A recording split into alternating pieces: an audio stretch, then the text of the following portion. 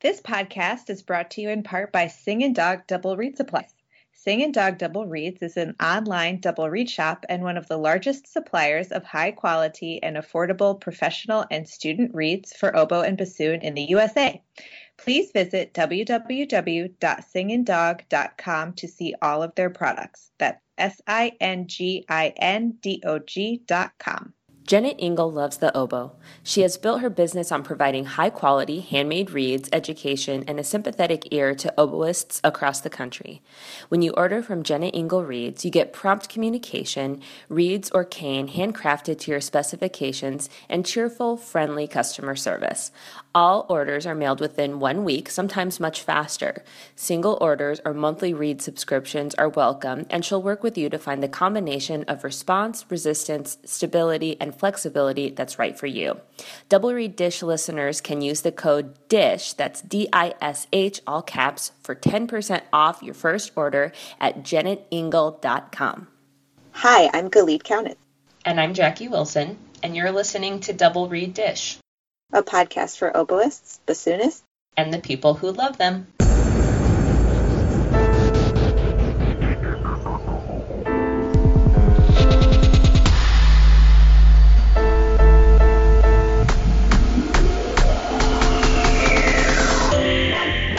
Hey everyone, we are in the car. Sorry for all the background road noise.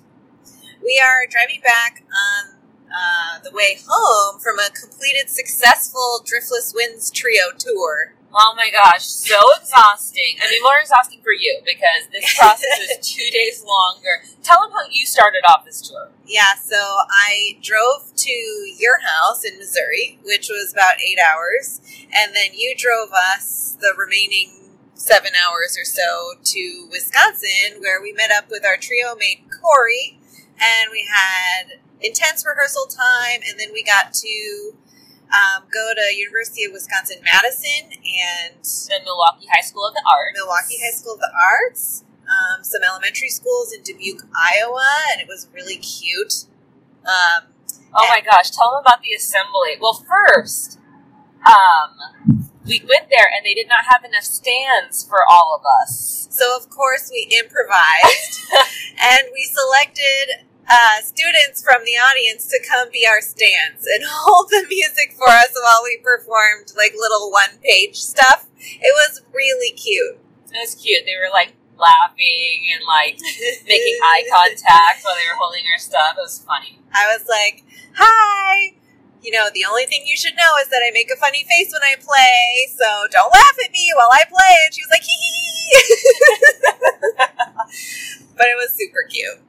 Oh, wait, we also should mention that we're coming from the University of Iowa. That was the last stop on our tour. Yes. University of Iowa, we all did master classes for the individual studios and then gave a recital, and we're driving back after the recital. So these were 3 fast, furious days.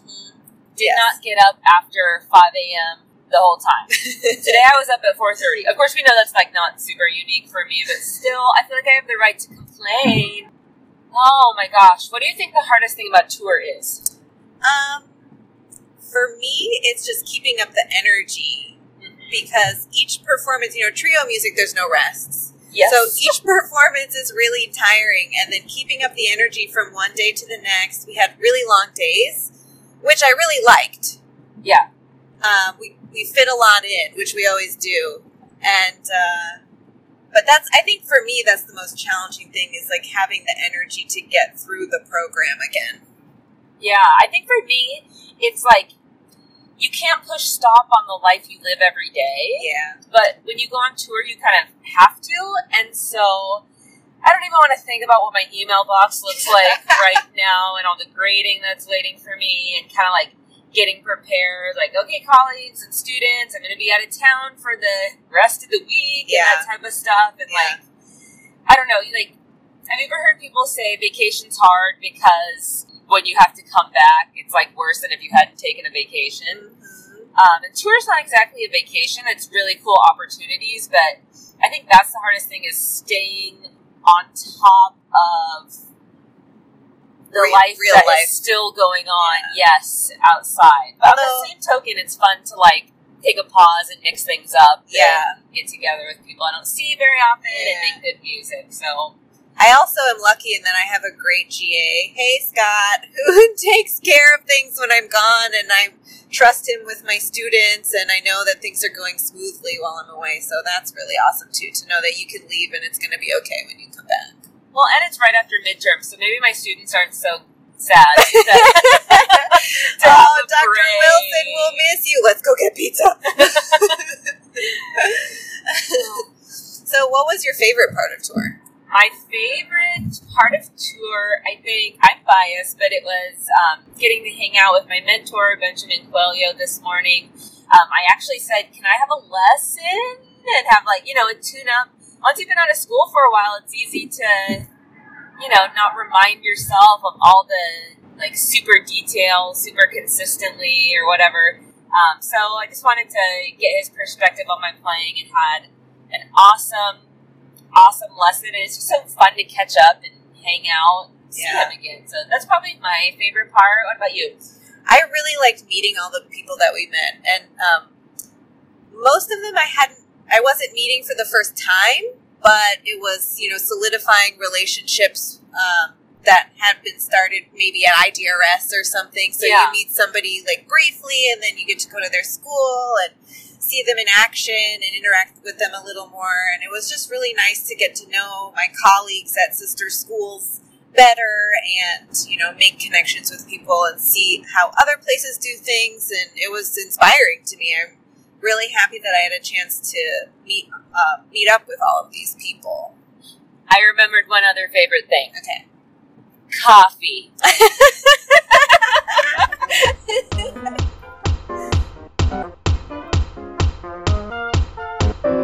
Since day one, Genda reed knives have been the highest quality and the sharpest reed knives on the market, and Genda Industries has been a driving force in educating double reed players on how to sharpen and maintain their reed knives, since it is the single most important tool in our reed making kit. Now, Genda has launched a full line of sharpening equipment to meet your sharpening needs. They are offering a wide variety of full-size and travel-size sharpening stones, strops, and compounds that can be utilized in the studio, the music hall, or on the go, and will make your sharpening better. You've got a good reed knife, now it's time to start using good sharpening equipment. Add the code DRDGENDA, all caps, no spaces, at checkout and get 10% off any Genda reed knife, maintenance kit, reed knife sharpening book, cutting block, and reed tool roll. Visit them at gendaindustries.com. That's JENDEINDUSTRIES.com. Oh, and they're more than just reed knives.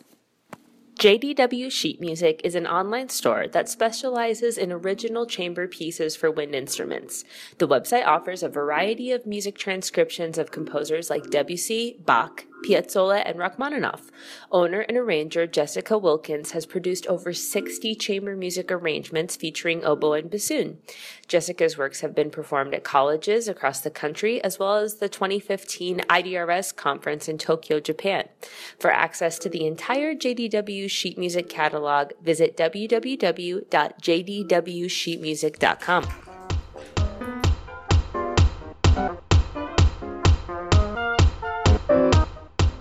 We are very excited to welcome Professor of Bassoon at the University of Michigan, Jeff Lyman, to the podcast. Welcome, Jeff. Thank you very much. Glad to be here.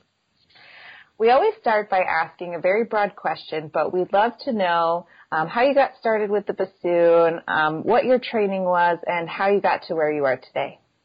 Okay.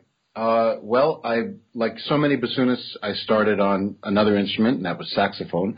And the only reason I started on the saxophone was because I found one in our upstairs bathroom closet one day, and it belonged to my mother, who actually had her degree in music education.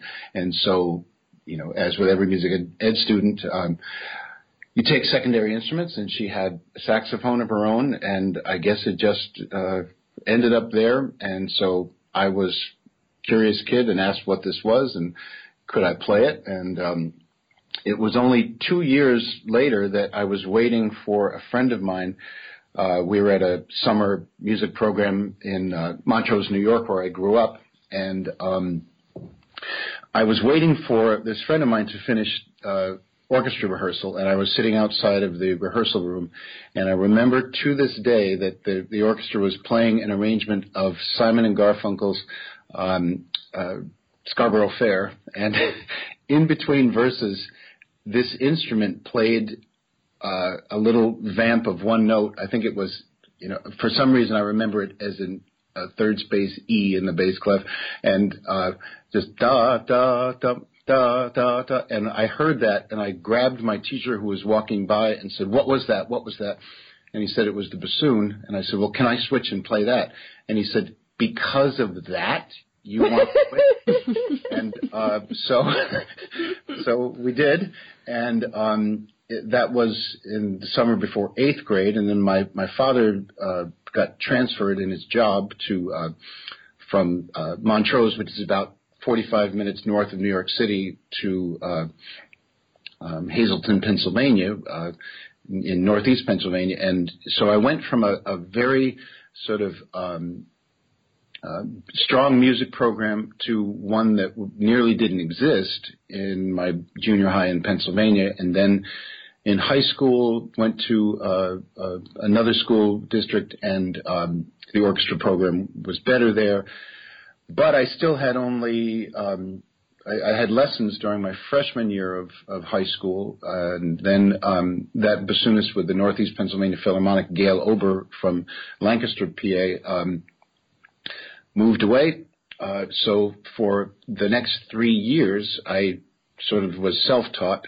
And I think it was my fear that I would never get into a good school that inspired me to, I was constantly working to buy more and more music. So I was sort of teaching myself, buying every etude book I could afford, buying every record album I could afford. And thankfully, I auditioned for Bernard Garfield, and he accepted me, and I showed up at school, and I guess I had more music than most of the other bassoonists that I was, studying with. And those, I guess that practice of buying a ton of music and buying lots of recordings helped me quite a bit, and it continues the rest of my life. So I have a huge library now, and tons of recordings, and that brought me to my professional career, which started after my undergrad was finished at Temple University. I got my first job in the Savannah Symphony in Savannah, Georgia, under Christian Badia, and I was there for 8 years, which included unfortunately a strike. And in those 8 years, I basically learned what I didn't know. Nothing like a professional gig to show you where your strengths and weaknesses are. And it was playing in the Colorado Music Festival in Boulder one summer when I met Richard Bean. And Richard had just started at the University of Michigan, and he was extremely helpful to me with some of those problems that I was finding I had still in my playing, and he suggested I come to Michigan to study with him, and there I got my master's and doctorate, and in the last year of my doctorate got my first teaching position at Bowling Green State in Ohio. That was followed by 10 years of teaching at Arizona State, and in 2006 I came back to my alma mater here at Michigan. So very long answer, but that's it in a nutshell. And all along those paths, I've met incredible, amazing, inspiring people, and I thank every one of them every day for what they've given to me, and hope to pass on their wisdom to everybody who comes in my studio. Before we continue with questions specific about you, whenever we have people who've studied with these really legendary figures, we always like to ask about them. So could you tell us a little bit about what lessons and studying with Bernard Garfield was like? Oh, I could go on forever. I mean, there is no one in the bassoon world who has done more to shape my life than Mr. Garfield. I still can't even call him Bernie, to this day. And the lessons were basically. They're a format that I kind of follow to this day, where he would work on some warm-up fundamentals at the beginning of each lesson, and then an etude and solo works or excerpts. But one of the things that was different is that we either had lessons at his home in Haddonfield, New Jersey, or at the Academy of Music, where at that time the Philadelphia Orchestra still played. And so the biggest takeaway from Mr. Garfield's lessons were that everything, especially, of course, the orchestral excerpts, everything was related to context. And by that I mean that I'm thinking, for instance, of there was one time he had me go through from start to finish the Saul Schoenbach contemporary excerpt book. I'm not remembering the title exactly, but it was after Stadio, and it had works by Hindemith, Prokofiev, Stravinsky, all even like lesser known things by Bloch and everyone. So I remember the day that we were working on the Prokofiev Third Piano Concerto, where I realized he said something about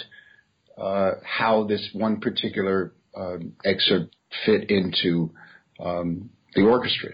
And there was some light that went on in my head, and I thought, every time this guy tells me something, it's about my relationship to somebody else. And that never left my head, that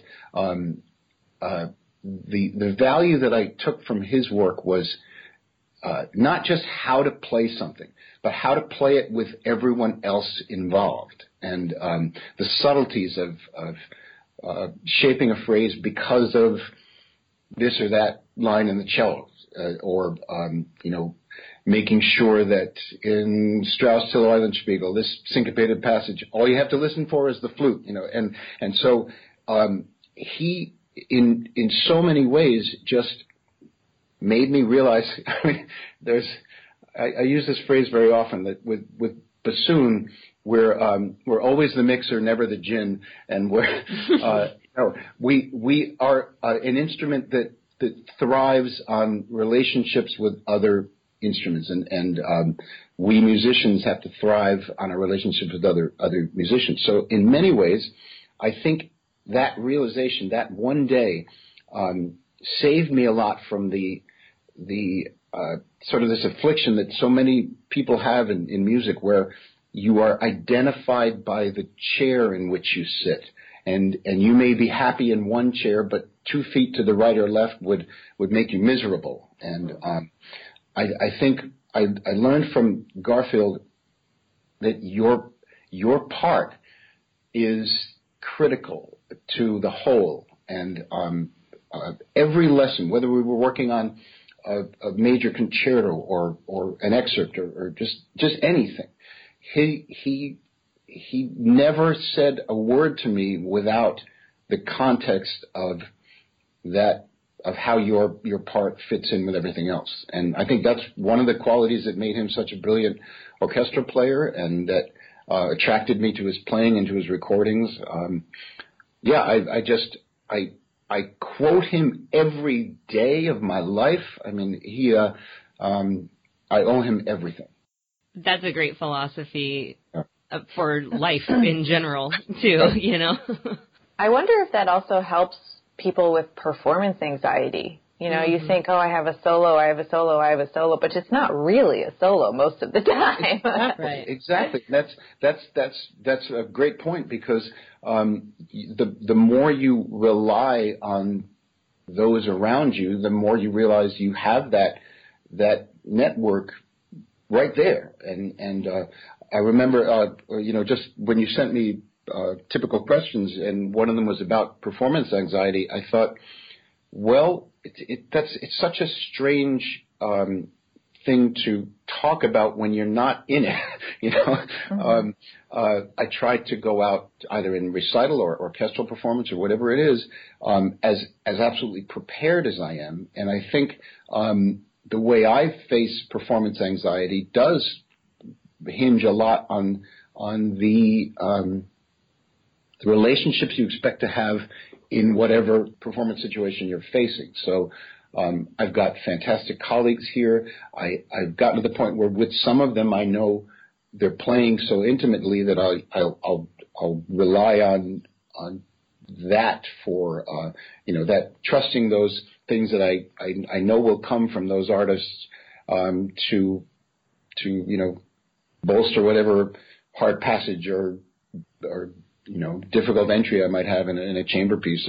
So yeah, that concept that I got from Garfield and that I see in every single performance, I think, is what helps to manage performance anxiety. It never completely takes it away, but I think preparation and thorough practice should give you the confidence to be a part of that relationship. And so I don't know if that makes any sense, but that's how I approach that. Yeah, that's awesome. I love that. We had a lot of listener questions in anticipation of your interview, and I'd like to ask a question that sort of both Emily and Dylan posed, but basically, what do you tell collegiate bassoonists who want a career in academia?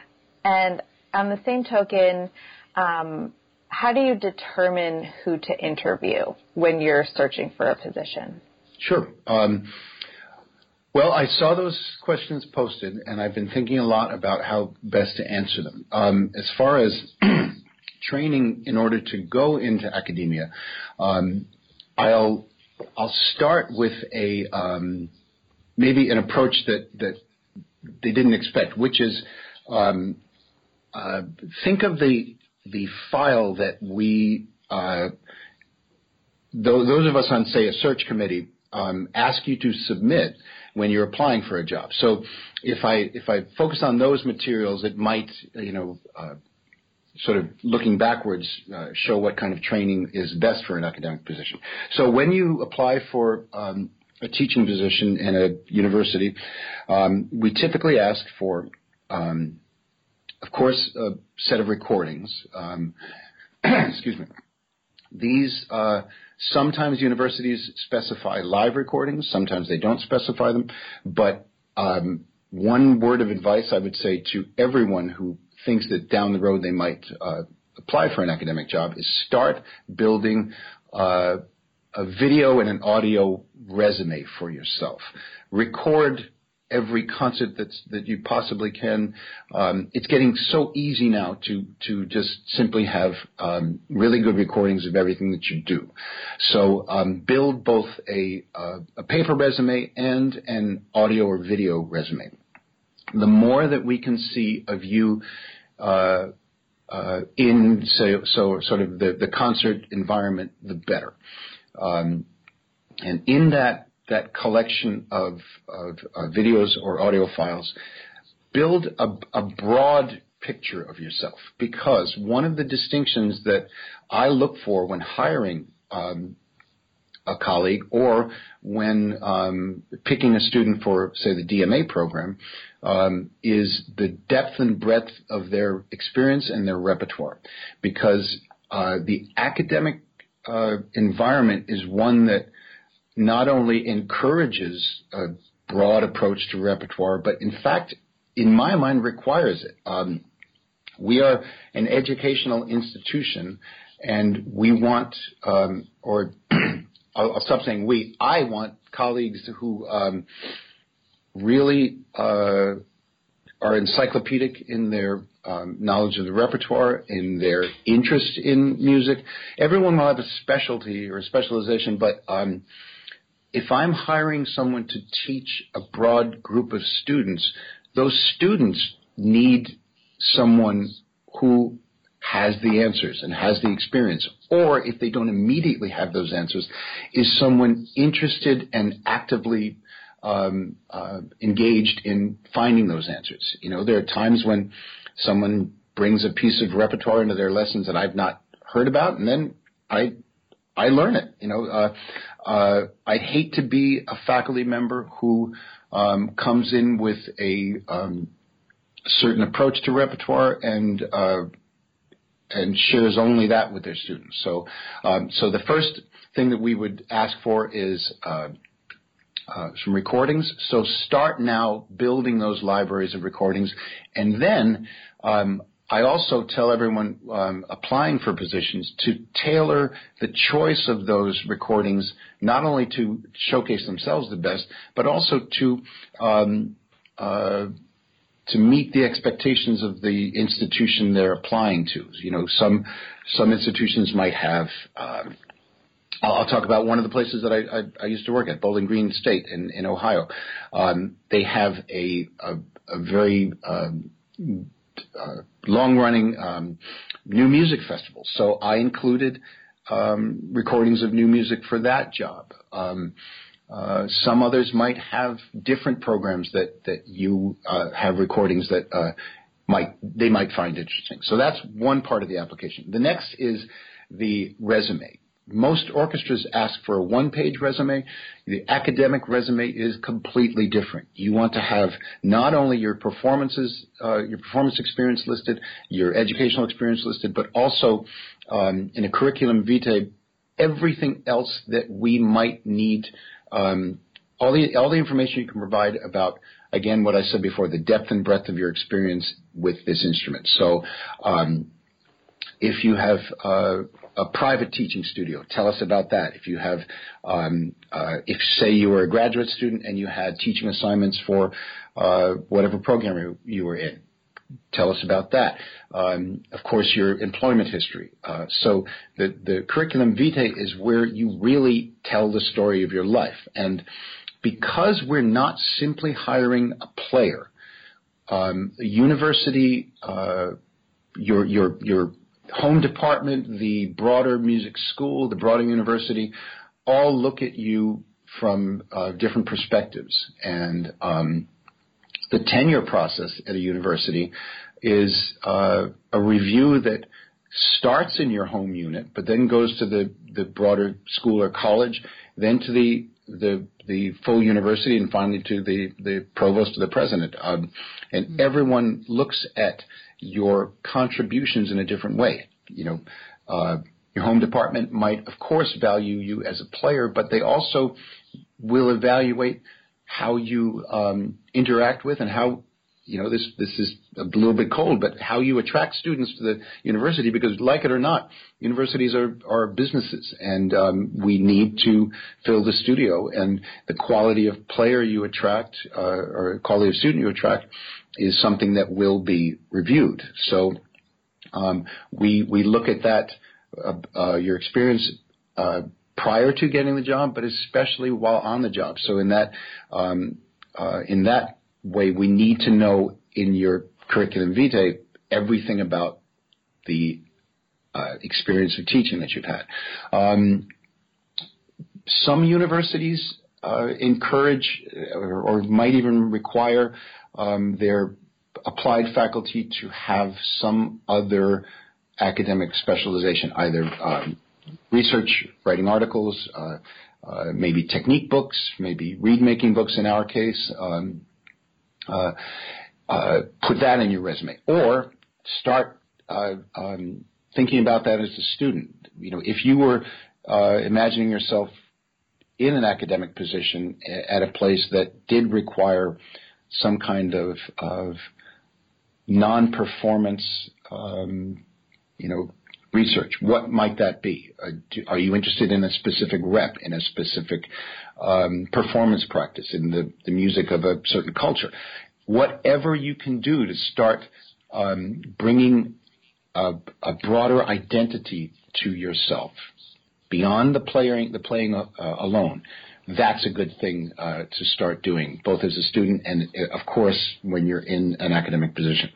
Then finally, besides the CV and the recordings, we'll of course be checking references, because everyone who's a musician knows it doesn't matter where on stage you might walk, there's going to be someone there you've worked with before. So we musicians are a huge family, but also a tiny family at the same way, where everyone knows everyone.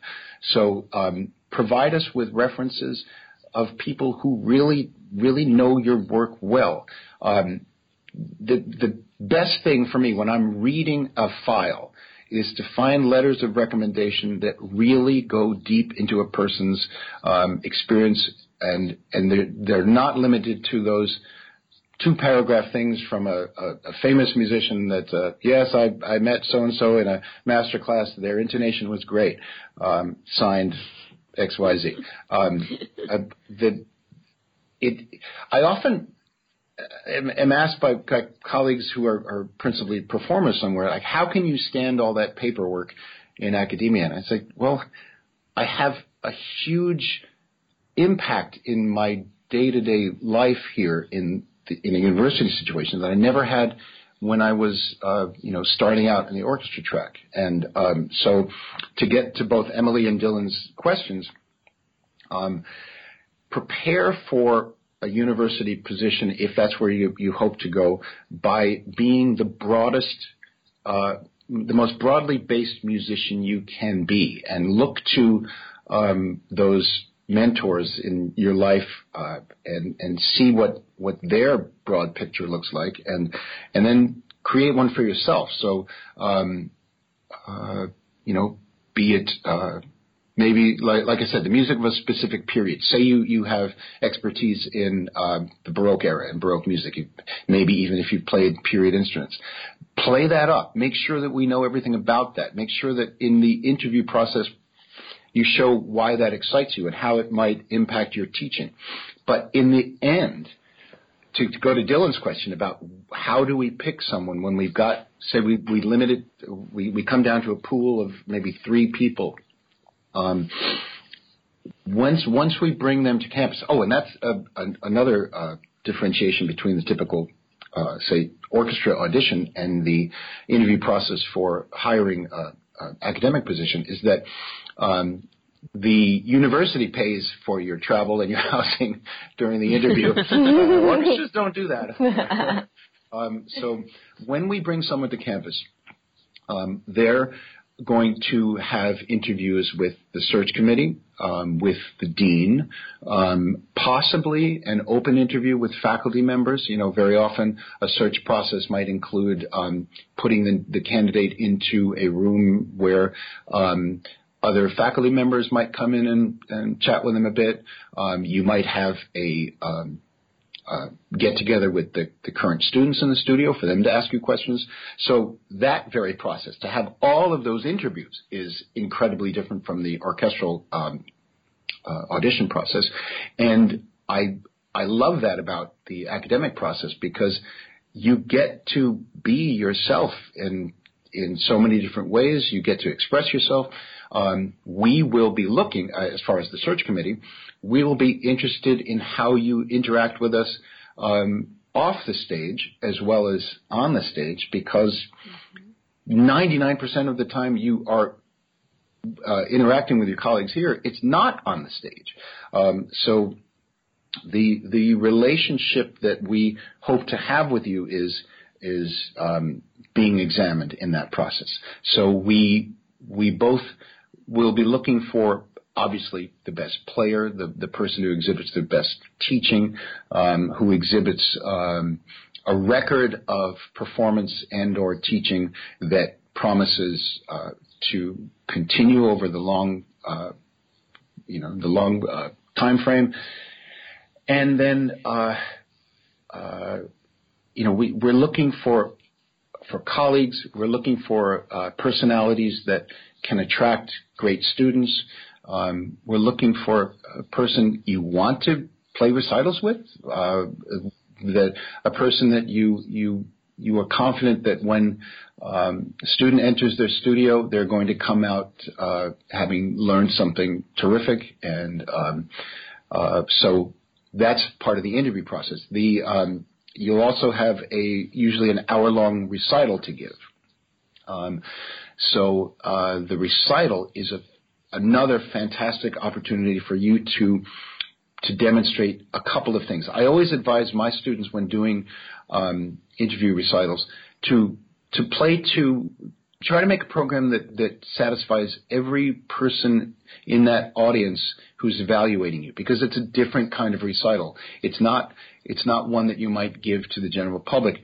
You are being examined by the committee, by your potential studio students, by the other faculty. So we might want to hear something very standard, just to know that you know the standard repertoire. Your students are very often going to be, or more often going to be, learning from you, the core repertoire, not necessarily the wildest contemporary piece that might interest you at the moment.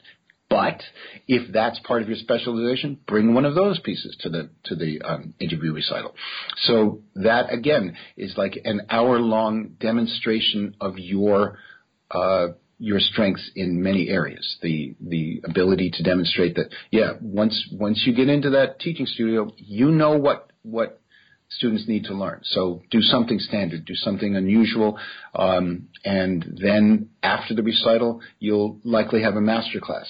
So we will be looking at the candidates as to how they interact with the students, how they effectively address the playing that's happening right in front of them. I hate it when I'm interviewing a candidate and their master class sounds like a lecture on the piece rather than the task at hand, which is that student who's sitting in front of you. We want to know the effectiveness of your teaching by what you say to the student in that moment. Not that, say they play the Saint-Saëns Sonata and you give a lecture on the Saint-Saëns Sonata. No, if the kid was sharp on the first G that they played, I don't care about your lecture, So let's see. So I think I've got everything. We had interviews, recital, master class. Oh, one of the most important things. Breakfast, lunch, and dinner with the committee. If you're having a social interaction that is awkward, that's not good. But hopefully this example of looking at preparing for an academic career by looking at how you're going to be evaluated by, during the hiring process might give students an idea of how to prepare for it. So I hope all of that said answers Emily and Dylan's questions. But if not, they know where to find me. We got several questions for you about instruments. So we're going to kind of combine some questions. Christopher wanted to know about your bell bassoon, what your experiences have been with that, what made you want to get a bell bassoon, and then Carissa is kind of experiencing cost as a prohibitive factor in getting a bassoon and feels like her current instrument maybe holds her back. So she wanted to know about, does expense make playing easier?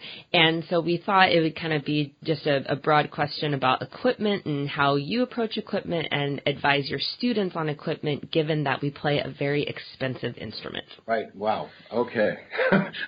Well, before I answer specifically about the bell, which I adore, I'll tell you the instruments that I've had throughout my career. And I mention this only because I'm happy to say that I've played bassoons by several different makers, and that might be why I now play a bell.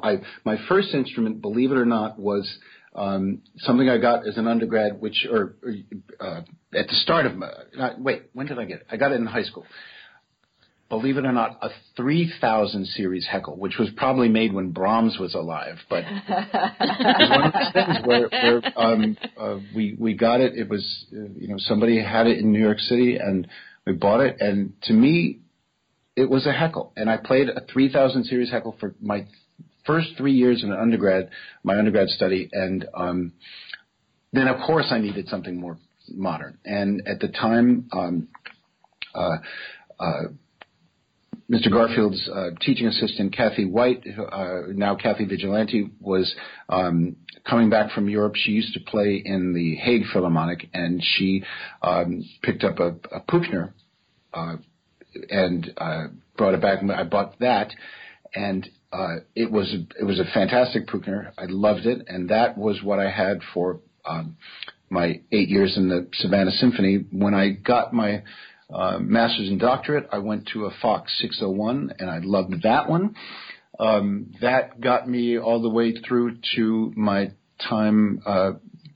That lasted me through Bowling Green, Arizona State, and my first year back at Michigan. And that's when, unfortunately, Hugh Cooper passed away, and his family was selling some of his instruments, and they asked if I wanted to buy his 6000 series Heckel, and that's what I had just before the Bell. So I played professionally on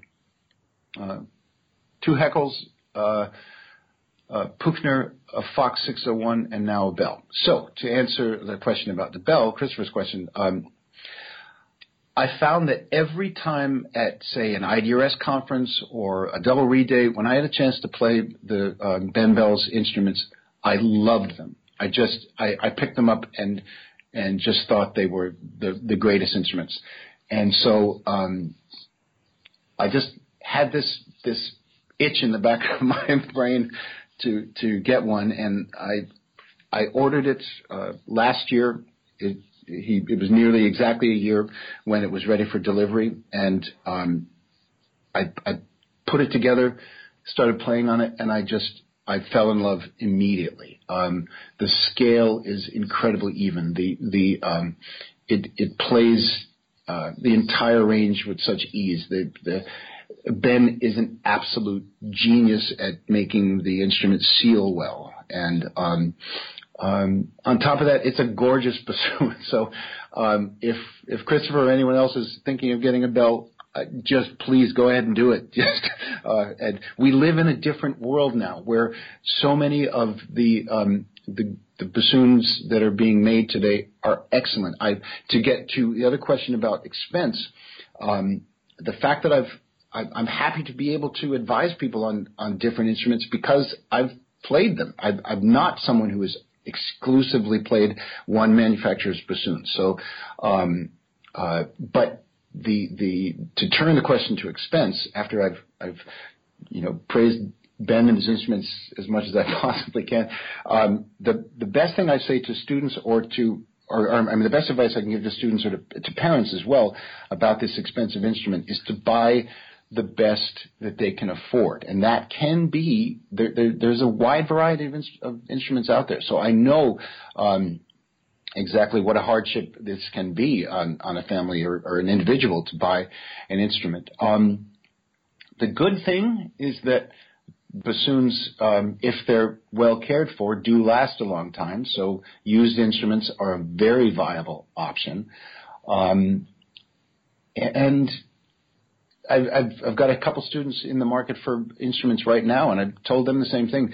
Don't buy a name. You buy an instrument that matches you and your playing. So don't be fooled by this old idea that everyone must play a certain make or model of instrument. So that doesn't drop the price, I'm afraid, for that advice that only goes so far. That if you're lucky enough to find an instrument that is that match for you and is affordable, then snap it up. But I don't have any advice other than winning the lottery as to come up with that money.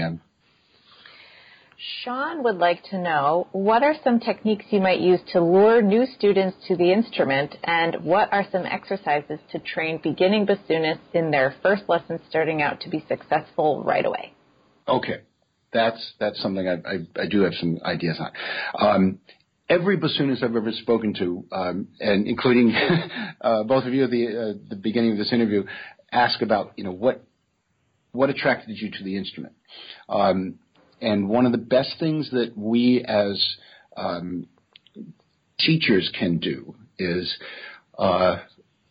go and do demonstrations for junior high band programs, orchestra programs. It's at that age, when they're moving out of junior high, possibly into high school, that most bassoonists, if they started on another instrument,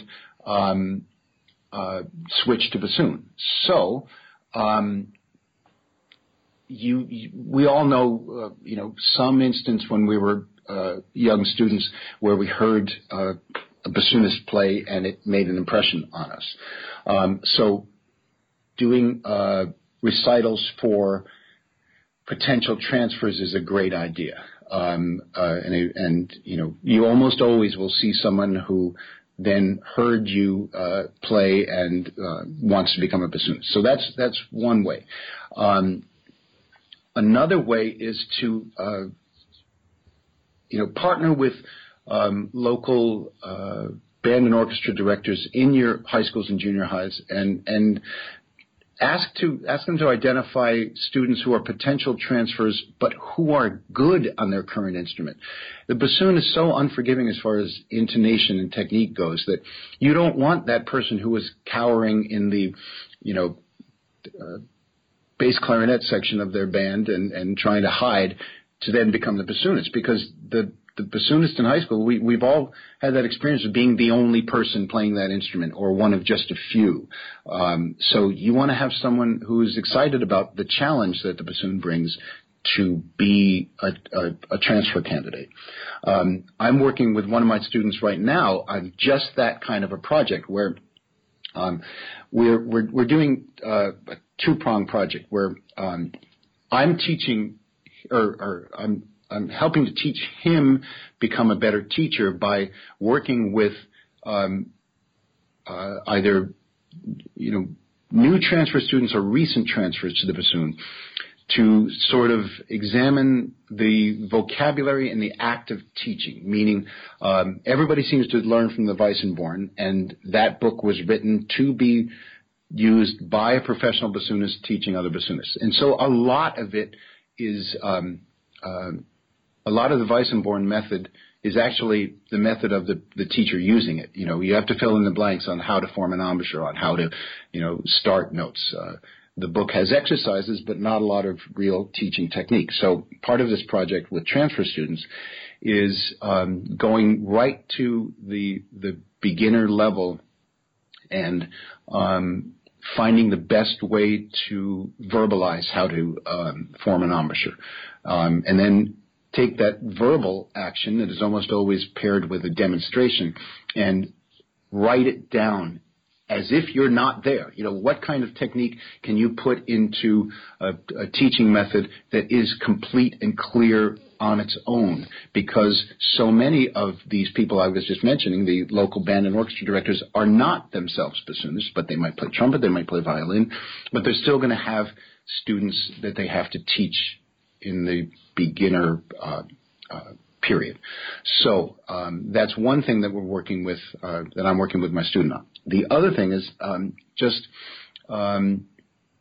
working with these local directors to find those students. And thanks to the incredible directors in my area, we have 4 new transfer students, 4 of the most incredibly engaged and excited junior high and high school students that I've seen. So I hope that these 4 students become, really, really strong bassoonists. But that's what I would say. Start out by demonstrating the bassoon in some way to junior high programs, and then look for the excited, engaged student who's already doing well on his or her instrument. Because if they can make a great sound and play in tune, then they'll more likely be able to do that on the bassoon as well.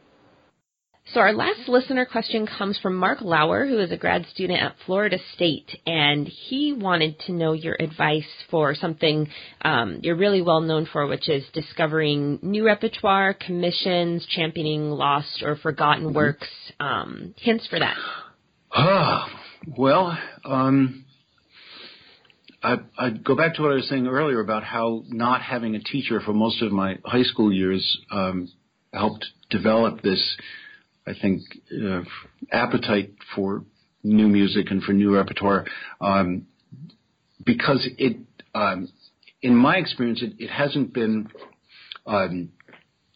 just new music that I've looked for. It's early music. It's unknown repertoire from any period, and I think I've become known for working with a lot of new music simply because I do that. But I also I love digging into the earliest repertoire that we have, and then unknown stuff from the 19th century.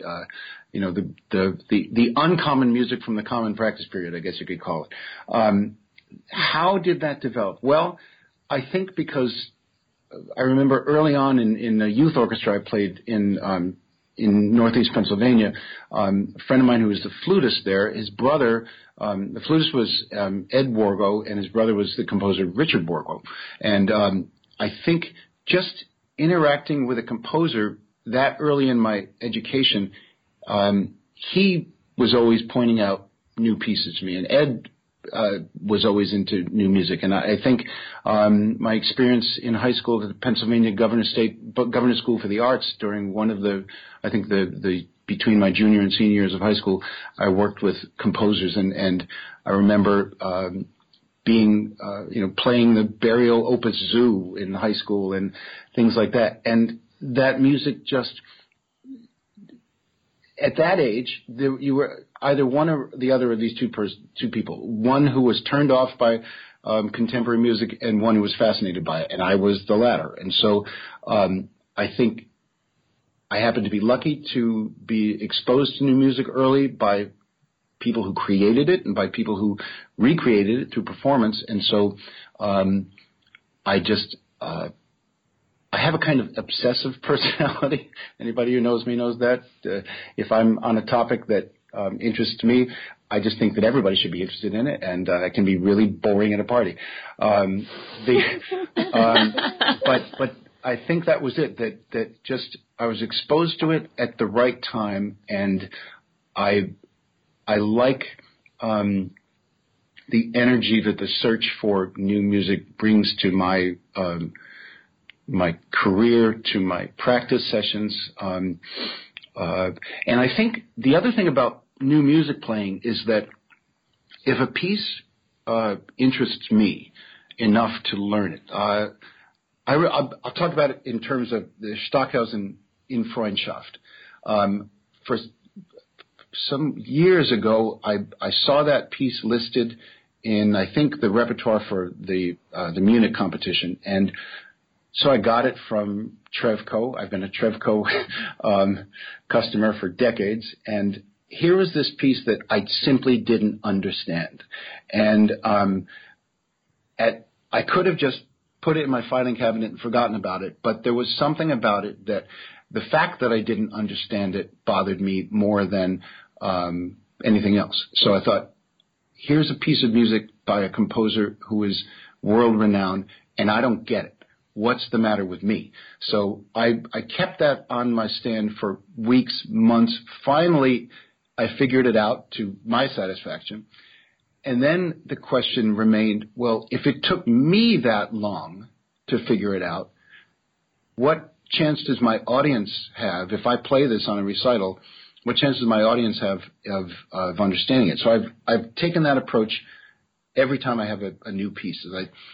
I have to learn the piece as if I wrote the piece, and if it excites me, I've got to perform it in a way that I hope will be as exciting to someone in the audience as it was for me. So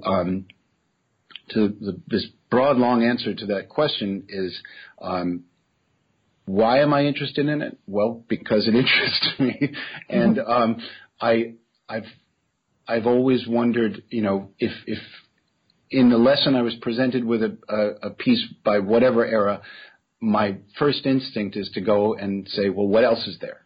And, if you learn the Telemann F minor sonata, what else did Telemann write for bassoon? And if Telemann was writing at the time, who else was writing at the time? And on and on. And you just build this web of connections and, find the stories. if I could do one little promotion about a piece back with Trevco, I've got a few editions with Trevco. One of which is the Trio de Salon by a woman with the greatest name, Marie Félicée, Comtesse de Grandval. Now I can't remember. Marie Félicée de Reiset, Vicomtesse de Grandval. So you can just look it up under the Grandval Trio for oboe, bassoon, and piano. This is, first of all, a charming, incredibly beautiful little trio written by a woman who she wrote it when she was 17. Her family has a castle, an estate in the Loire Valley in France, but also, like so many of the wealthy in France, had a home in Paris. And by the time she was 17, when she wrote this piece, she had composition lessons with Flotow, who was a one-hit wonder with the opera Martha. She was friends and part-time student of Saint-Saëns. She studied piano with Chopin. So, pretty amazing pedigree there.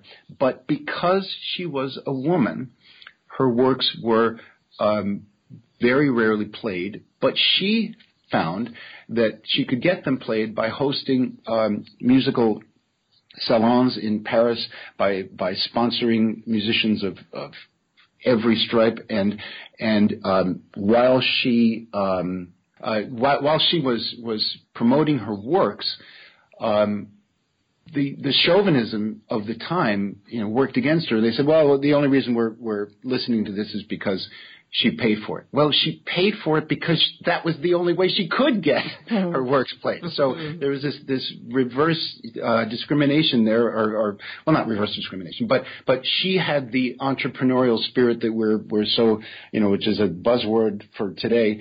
And she was talented. She was gregarious. She for all the sponsorship of her own works that she had to finance, she also financed so many others. She was one of Saint-Saëns' biggest financial supporters. So I bring that up as an example of a work from the 19th century, from the period of music that gets played more than any other period, that I was happy to make an edition for, and so that can be the next piece of new music for some of the oboe and bassoonists out there. Take a look at it. The Trio de Salon by Grandval. I love it. And didn't Ives do the same thing? Yeah, basically. Yeah, he's famous for having, worked in the insurance business, or actually helped to was one of the founders of modern insurance. But yeah, he did that because no one was likely to perform his music, and it was near the end of his life, I think, when Leonard Bernstein actually performed the Second Symphony of Ives, and supposedly Ives heard it on the radio and danced a jig after the performance. But if there are those composers out there with stories like this, I think it's a great privilege to be able to bring those stories to light, and yeah, we'll still have the Poulenc Trio to play again, but how about Grandval one night? Mm-hmm. Switching directions a little bit, I'd love to ask you about your approach to reed making and some advice that you can give for the struggling reed makers out there. Okay. I'll mention again both Hugh Cooper and Richard Bean as major influences in the reed making part of my training. Cooper was just a fanatic about process and acoustics and the facts of bassoon playing, rather than the fairy tales, as he used to say. He in a reed theory class that I took with him once, I'll never forget this saying. He said, "Don't make reeds, make the same reed over and over." So he was very careful to do research on reed design, and he was famous for his handouts, and I have copies of handout that he made with comparison of a German-style reed based on the reeds of Knochenhauer and Moeller, and then prototype of what he called an American scrape reed, a Garfield reed, and then what he called the Cooper reed, which was an amalgam of what he felt were the best practices of the others, and also his sort of acoustical analysis of those reeds. So that was just that mindset was a very big influence on my approach. And it was also, it was like reading a medical treatise and thinking, oh, that's why my arm doesn't work right, or you know, it was working with Hugh Cooper that I learned the physical, acoustical workings of the reed, at least as he described them. And then Richard Bean was fantastic in his ability to diagnose things. And so he also took these reeds that I'll quote a phrase I used before. When I was in my first job in Savannah, I learned what I didn't know. Well, I learned when I came back to Michigan how little I knew about reed making. So with the combination of Richard's skill in reed making and Cooper's analytical approach, I came to mine. Now, it's funny when to hear that someone asked a question about reed making, because I'm amazed when some potential high school student comes in and tells me something they've heard about my reed style. I thought, do I have a reed style? Well, how do you know about it? So I play on reeds that are, I guess, depending on the perspective, slightly harder than typical orchestral American orchestra reed, or a lot harder. But that's because I play a lot of recital music, and sometimes all of that new music and the sky-high stuff requires a slightly different reed. So without getting technical as to measurements, I can say that I use the Bell H shape, the Hertzberg style shape. My reeds are 56 millimeters long. I don't know if that's what it was asking about the question, but to the advice that I would give is, if they are getting started on reed making, I would say get every possible reed making book, video, online source, and for a period follow that method, no matter what you do currently or what your teacher does. If someone has a published method and that method is successful, you should try it. Start to finish, do exactly what they say. And then after trying that, if you have your own method, take from that other method the things that worked better and discard those that didn't. And then go to another time. This is a great summer project. For a couple of weeks, take the Glickman-Popkin book, for instance. And then for the next time, take maybe George Sakakini's book, or on and on and on. And go to every one of them, adopt the best practices, throw away the other ones. And then you'll come to your best reed-making process. I think that's what developed mine, because that's what I did. And don't second guess the author whose book you're looking at. Dive in, do it all, and then when you're ready to move on, take the best practices and make them your own. You're a very renowned pedagogue, and admission to your studio is competitive. And one thing our student listeners really love us to ask is, when you're listening to auditions, and I know you talked about the DMA a little bit already, right. What makes a student stand out, and how can they best display their potential in that type of setting? Okay. Well, first of all, the audition situation itself couldn't be more frightening for students. You come in, you've got a 15-minute block of time to help, this person sitting behind the desk to help guide your future, which is as intimidating for me as it is for them. Believe me. So what I want to know when that student comes in the room is, first of all, yes, I'm going to be listening to your playing. Yes, I will have read your application and your resume, and I've gotten a sense of who you are, maybe by email conversations, maybe a Skype lesson, maybe an in-person lesson. But in the actual audition, of course I'll be listening to your sound, but because of many of the things we've mentioned before about how late in life most bassoonists play, I hear a variety of sounds, and of course, a sound that is warm and dark and delicious is great.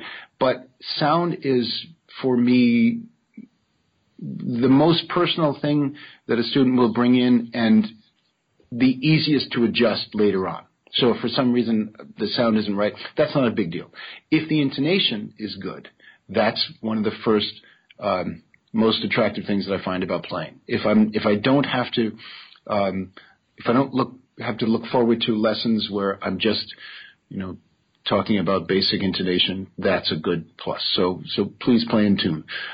After intonation and sound, the technique you display, clarity of your finger-tongue coordination, of course, is important. But putting all of that together, those are the most basic things. Do you play in tune and do you play things well and cleanly? What I mentioned before, this idea that your choice of school and teacher really helps to determine your future. I'm going to interact with you. I'm going to either, play really bad piano accompaniment to what you've brought in, if I can do that, and I'll see how you react. I'll be interested in how you interact with me. These are personal relationships of students to teacher. What I was saying about Mr. Garfield earlier, and the fact that I still call him Mr. Garfield at my age, that was one of the most important relationships of my life, and so I have to put myself in the student's shoes and say, am I going to be able to bring something good to this relationship? And so I would say to the students, be interactive with the teacher you're playing for. Of course, we'll read all of the essays that go online that every university asks for, and I want to know that. But if you come in to the room and say I ask you a question about the etude you've played and I ask for something different, I want to see that you are interested in applying those suggestions. So the interactive nature of the audition is as important as all that preparation you brought to it, because that's what we musicians do. We prepare and prepare and prepare, and then we go into a rehearsal and the conductor says, no, do it this way. So if you're potentially coming to audition for me and to study with me, if I ask you to change something in the audition and you do it well, or you might have another question about it, and I can clarify that. If that happens in a positive way, that's great. If it doesn't, or if you don't understand things and you seem reticent to take a suggestion, why would you want to study with that person? So I would say prepare to the best of your abilities. Don't go far beyond them. Don't play. If you come in and play the Jolivet Concerto badly, that doesn't reflect well in your audition. But if you play something more reasonable and you play it beautifully, or you give a true picture of your state of playing at this moment, that's what I want to hear. And if on top of that I sense that we'd be a good partnership together, that's a successful audition. What is your favorite memory of a past performance? Oh, I read that in your set of questions, and I thought, what? How can I possibly? I think I narrowed it down this morning to a performance at the Spoleto Festival in the early '80s. It was the first time I went to Europe in this amazing, gorgeous medieval town of Spoleto in Umbria, and we were playing the final concert in this big piazza in front of their church, the Duomo, and it was the Berlioz Damnation of Faust. So here we are in Italy in the summer in an open-air concert, huge crowd, and we're playing this absolutely amazing piece. Berlioz is one of those personalities that, thank history for Berlioz, because whatever cliches you think about French music, then there's Berlioz. Mm-hmm. And there's a moment. Well, first of all, selfishly as a bassoonist, that is one of the most amazing works for bassoon parts. Just there's as with every Berlioz piece, 4 bassoons, sometimes 4 in unison, sometimes 4 as a quartet, sometimes sound effects. Near the end of the work, there's this amazing section called the Ride into Hell, and at the line where there's something about monsters and birds are poking out their eyes. Berlioz uses trombones and bassoons on the worst, nastiest low notes of the instrument to this day, and I think he probably went up to the bassoons and said, "Play me your worst, nastiest notes," and then took notes and put them into the piece at that point. And that among dozens, hundreds of other memories, that stuck out as one that I could talk about, because it exemplified for me one of what are the privileges of playing music. I work at a university where at any given moment somebody might be creating a protein or doing gene therapy or building a new kind of bridge that doesn't, fall down when people drive or walk on it. And I play bassoon, But that experience and many others of being in a place, in a moment, sharing this expressive art with all those people sitting out there, and with all those people sitting next to you and playing these things, that's my privilege. That's why we continue to do this. And that's to tie it up with the idea of auditions. One of the other things that amazes me every year is that there will be some new student who comes in, sits down, and starts playing, and I think, you were, for some bizarre twist of fate, you were destined to play this instrument. And it keeps happening all the time. There are people who just are bound to play the bassoon or to play the oboe or to play the ocarina or whatever. But in the 21st century, that still happens. And so that's the reason to keep going on. And I hope whoever on campus is, working on gene therapy likes to hear music. So. Wow, this was such an amazing interview. When our listeners inevitably want to follow up with you in your career, where can they find you on the internet? Okay, well, my personal website is jefflymanbassoon.com, and all one word. My studio also has a big YouTube channel with about 110, 120 videos so far that always updates. I'm very proud of the fact that it's mostly live recordings. So those performances are up there, warts and all. If there's good stuff, it's up there. If there's mistakes, it's up there. And some of the biggest mistakes on my channel are mine, not my students. But for, potential recruits, they, go and see what my students play on the degree recitals, and if that's attractive to you, come. If not, don't. There's plenty of other opportunities out there. So you can just search University of Michigan Bassoon Studio on YouTube, and then if anybody wants to contact me by email, it's jlym@umich.edu. So jlym@umich.edu. Awesome, and we'll link to your YouTube and website in the show description as well. Great, thank you. Thank you so much. This was awesome. Well, thank you, and I love this project that you're doing. I think you're doing amazing. You're creating an amazing resource, and I am so honored to be a part of it.